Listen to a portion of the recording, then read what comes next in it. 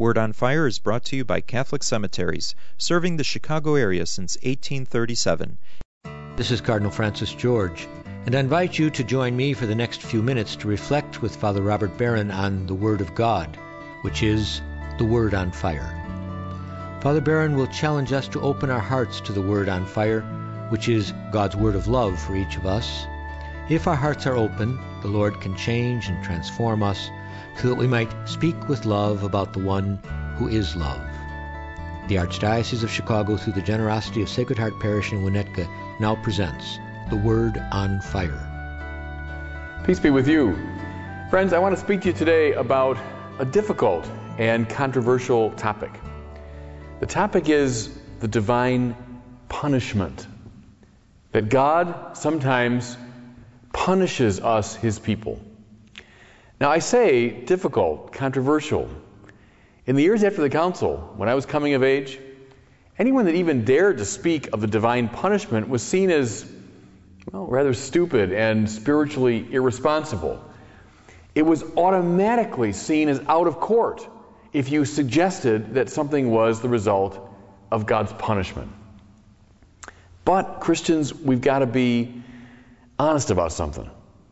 This theme that God sometimes punishes His people runs from beginning to end of the Bible, and not as a minor motif, but rather as a structuring element of the biblical revelation. Look, let me just give you a few examples. Our human condition, with all of its struggles and pains and limitations, is seen by the book of Genesis as the result of sin. The confusion of the languages of the world, that people are often at odds with each other culturally, is seen as a result of the Tower of Babel and the hubris involved in that move.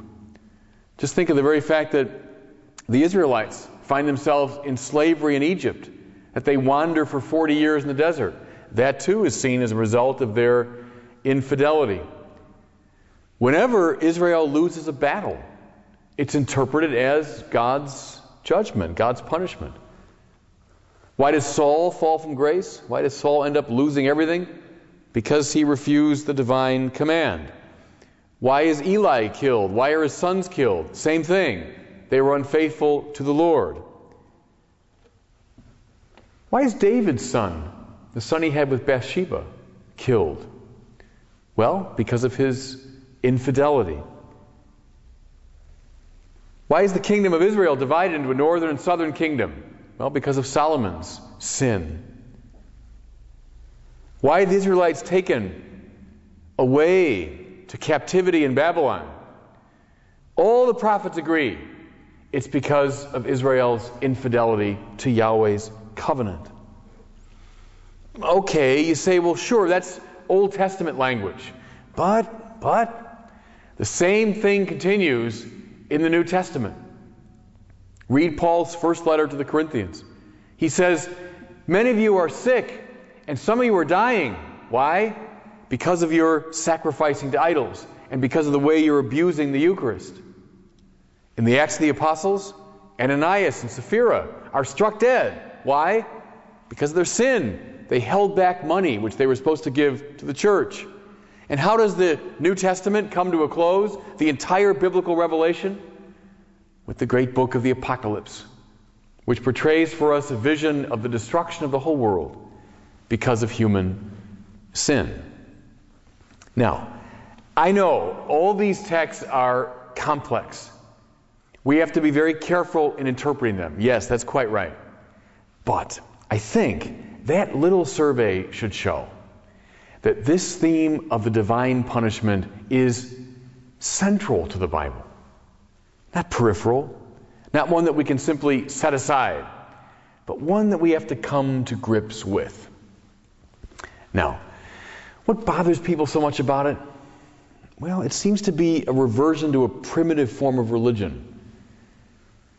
It begins to sound like, the speculation of the ancient mythologists, that somehow God, the gods, arbitrarily, capriciously come down on us because of our misbehavior. It seems to revert to a form of religion that's not worthy of Jesus, who spoke to us of a God of total love. Also, Christians, we have to be careful about this. We can very easily abuse this category. How? By playing fast and loose with it. Whenever something negative happens, whenever someone suffers, we can leap into the fray and say, well, that's because of God's judgment. That's because of your sin. Well, maybe. I'll grant you, with the biblical witness in mind, we have to say, yes, that's a possibility. But our invocation of that principle ought to be done very carefully and with great sensitivity, lest it simply awaken in people guilt and self-hatred and so on. So, yes, this is a very important topic, central to the Bible, and yes, one that we have to be careful about. So how do we interpret it? How do we read it? All of this is meant to bring us to our second reading today. It's from the letter to the Hebrews. Let me read to you now just a little bit.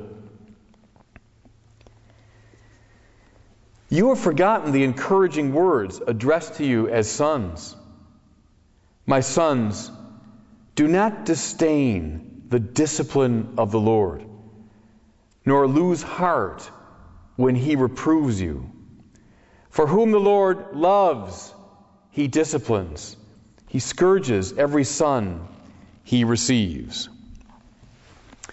Now that's the key. If you want the interpretive key to this problem, there it is. God's punishment, which is real, Hebrews is simply reaffirming that whole biblical witness I talked about. God's punishment is never capricious. It's never arbitrary. It is never malicious. But rather, God's punishment is a type of discipline done out of love. Let me say it again. It's very simple, but very important. When God punishes, it is done as a discipline out of love.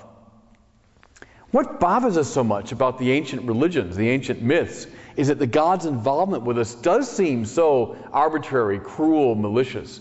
That's not the case with the true God. With the true God, all his dealings are love, for love, out of love. Can love take a lot of different forms? Yes. Sometimes it takes the form of this discipline, which is meant to move us in a better direction. This passage I just read also gives us the best metaphor. Listen. For whom the Lord loves, he disciplines. He scourges every son he receives. Endure your trials as the discipline of God, who deals with you as sons. For what son is there whom his father does not discipline? Well, Christians, there it is. The master metaphor for God throughout the Bible is parent, father. We'll look in the book of the prophet Isaiah, mother. It's the great metaphor we have. When Jesus taught us to address God, he taught us to use the word Abba, Daddy, Father. What father is there who does not from time to time discipline his children? What mother is there who does not from time to time inflict pain on children, allow children to feel pain precisely out of love? If a parent never punished, never disciplined, we'd say it's a bad parent. If in the interest of, to be nicey all the time, I never do anything like that, we'd say, well, you're irresponsible. So God, the supreme parent, is a God who punishes out of discipline and love. You know the programs they have now called Tough Love? That comes to my mind here. Let's say a parent has a child who's really fallen into serious trouble. Through drug abuse, maybe through violence, through great criminal activity. And they've tried everything. They've tried all kinds of counseling programs. They've tried the soft approach. They've tried indirection, and nothing works. Well, finally, according to these programs of tough love, parents have to draw the line.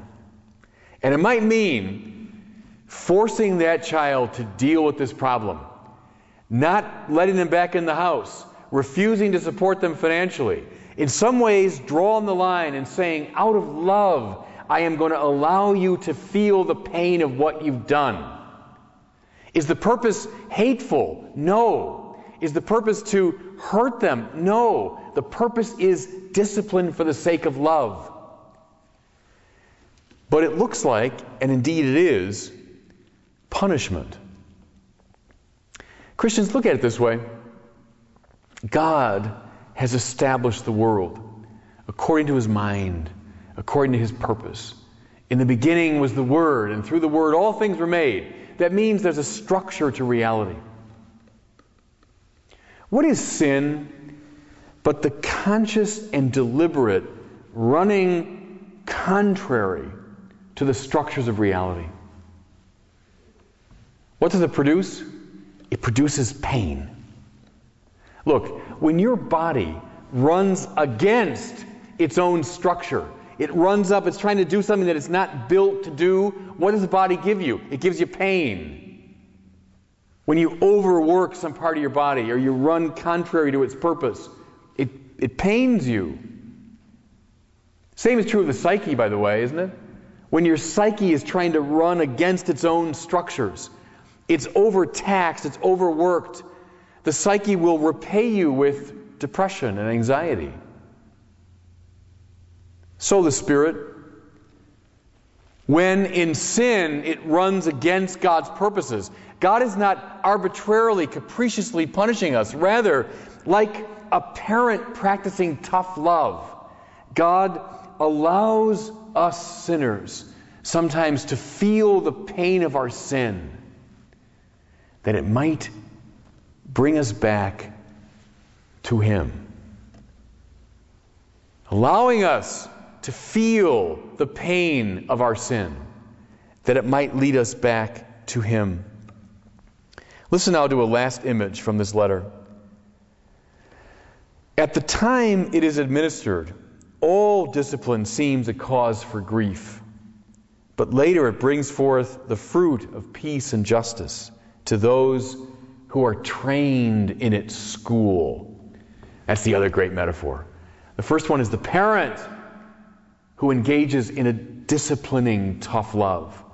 But now this little metaphor of being trained in a school.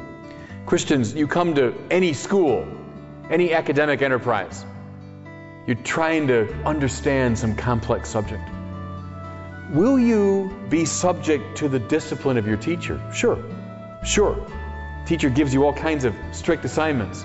If you don't perform up to the task, you'll be punished, disciplined, sanctioned in some way. You go onto a sports field to learn a sport. Any good coach will lead you through a difficult training exercise. And when you don't perform up to par, that coach will in some ways discipline you. So again, at the time it's administered, all discipline seems a cause for grief. But later it brings forth this great fruit for those who are trained in its school.